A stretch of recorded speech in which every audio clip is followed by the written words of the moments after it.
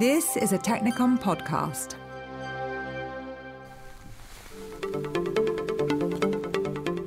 What makes your mobile telephone work? And what makes it so secure?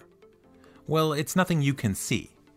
Yes, because it's inside your phone, but beyond that, the hardware is actually microscopic. Millions of transistors packed into such a tiny space is almost beyond comprehension. But as we speak, it's important for one group of individuals in Europe to understand how these circuits work, even though they had nothing to do with the design. I'm Peter Ballant from Technicon. This team of individuals is comprised of federal government, local law enforcement and intelligence agencies, as well as cybersecurity experts from across Europe. They are the consortium in the X-Files project.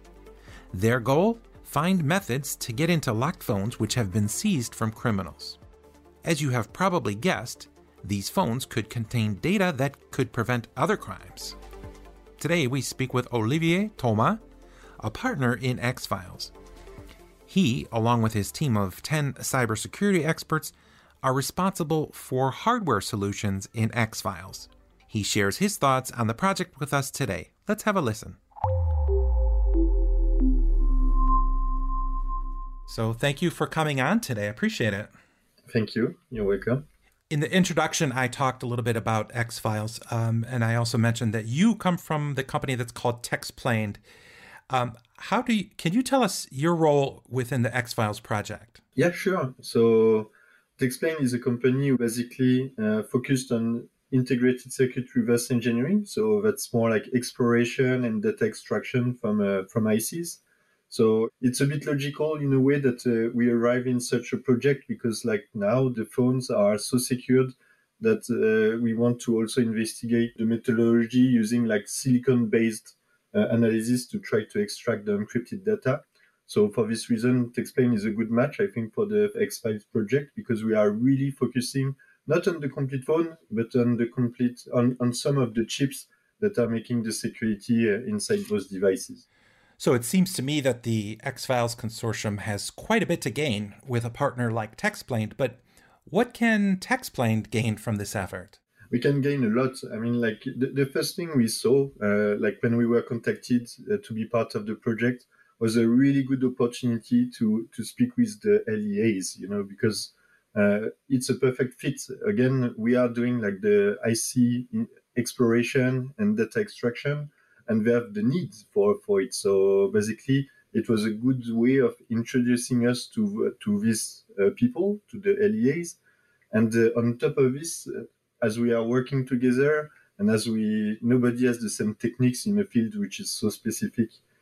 So it's a good way of also like having exchanges and basically making the state of the art be better at the end of the day. So we learn a lot from each other. And we have this really good relationship inside the consortium. So I think for Texplained, it's a really good opportunity. Okay.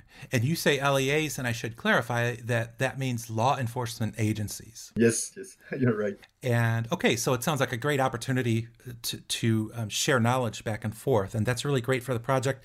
It's also great for your company. One might think that your work on X-Files is in constant flux because you never know when current technology will change. And by this, I mean, without warning, the operating system on a telephone could be patched, holes fixed, security updates applied, and this could drastically change your course of action. How do you deal with this kind of thing in X-Files? Again, I think X-Files is as the good thing to be like software focused, but also hardware focused, and then like trying to combine the two approaches. And this is great because when you speak about like security updates and things like this, yes, for sure, it's something that for all the law enforcement agencies and for ourselves can be a difficulty. But in a way, as we focus also on the silicon itself, if you find the weakness inside the silicon, it cannot be patched. So in a way, maybe we will find like ways of extracting encrypted information with the hardware approach, and by doing this, basically, it's really great because there's not so much you can do with the software to prevent a hardware attack to be successful. So this is also a good specificity for the Xfile project, and I think it's the good approach. Okay, so you're dealing with hardware in this case, and it's silicone, and that this won't change. This is what you're saying, right? Yes, exactly. Okay, so X Files has a training component, meaning that part of the effort involves making sure that future generations can also benefit from the projects, from the things that you discover in the project. So, what does this look like, and what are the hopes here? So it's a very large question to me because, so first of all, I like trainings a lot. So at TechSpain we prepare trainings for a lot of people. Basically, we give training at conferences. We go to the customers directly to give training there, but we have also people coming at TechSpain, because if you want to be trained with the lab equipment, you need to have access to the equipment. So for this reason, we do like a large variety of training. But inside the Xfile project, it's a bit the same. It's like, because it's specific, we need to basically make it appear easier than it is in reality, you know. And to be honest, a lot of people, when it comes to looking at transistors and pictures of devices, it looks really complicated because you're not used to it. So I think it's really important to go and to explain the different techniques. And for the Xfile, as we are looking at a variety of different chips, some of them are really aggressive in terms of the technology that they embed. Some of them are less touchy, I would say.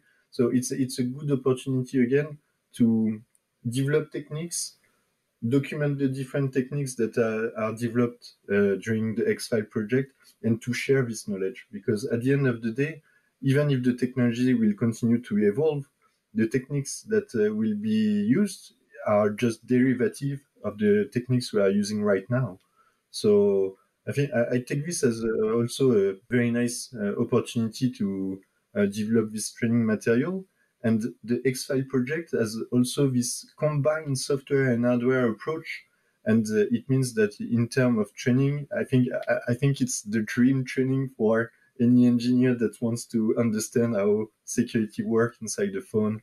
And even if it's not like specific to a specific phone, it's going to be useful for a number of people after the project. So I think it's really cool. So what we will miss maybe is like the practical session inside labs. But again, I think like more and more people are getting used to hearing companies like TechSplain speak about those techniques. So it becomes more something that people know about. So this is going in the good direction, I would say. And the Xfile is just like the opportunity to use a practical case to show something which is like very, very specific in terms of like the techniques that we are using. And it sounds like this is a great way with this training, this emphasis on training, to have a lasting impact from this project that goes on even after the project ends. So that's great. Oh, yes. Yes. I hope it will be reused, basically, that after the Xfile project, LEAs will basically be able to say, okay, we did this during the Xfile project. Let's see how it applies to another phone, for example, and using the techniques and adapting the techniques, get some success in the future. Yes, yes. I'm very optimistic for this, to be honest. I think it's the right way to do it.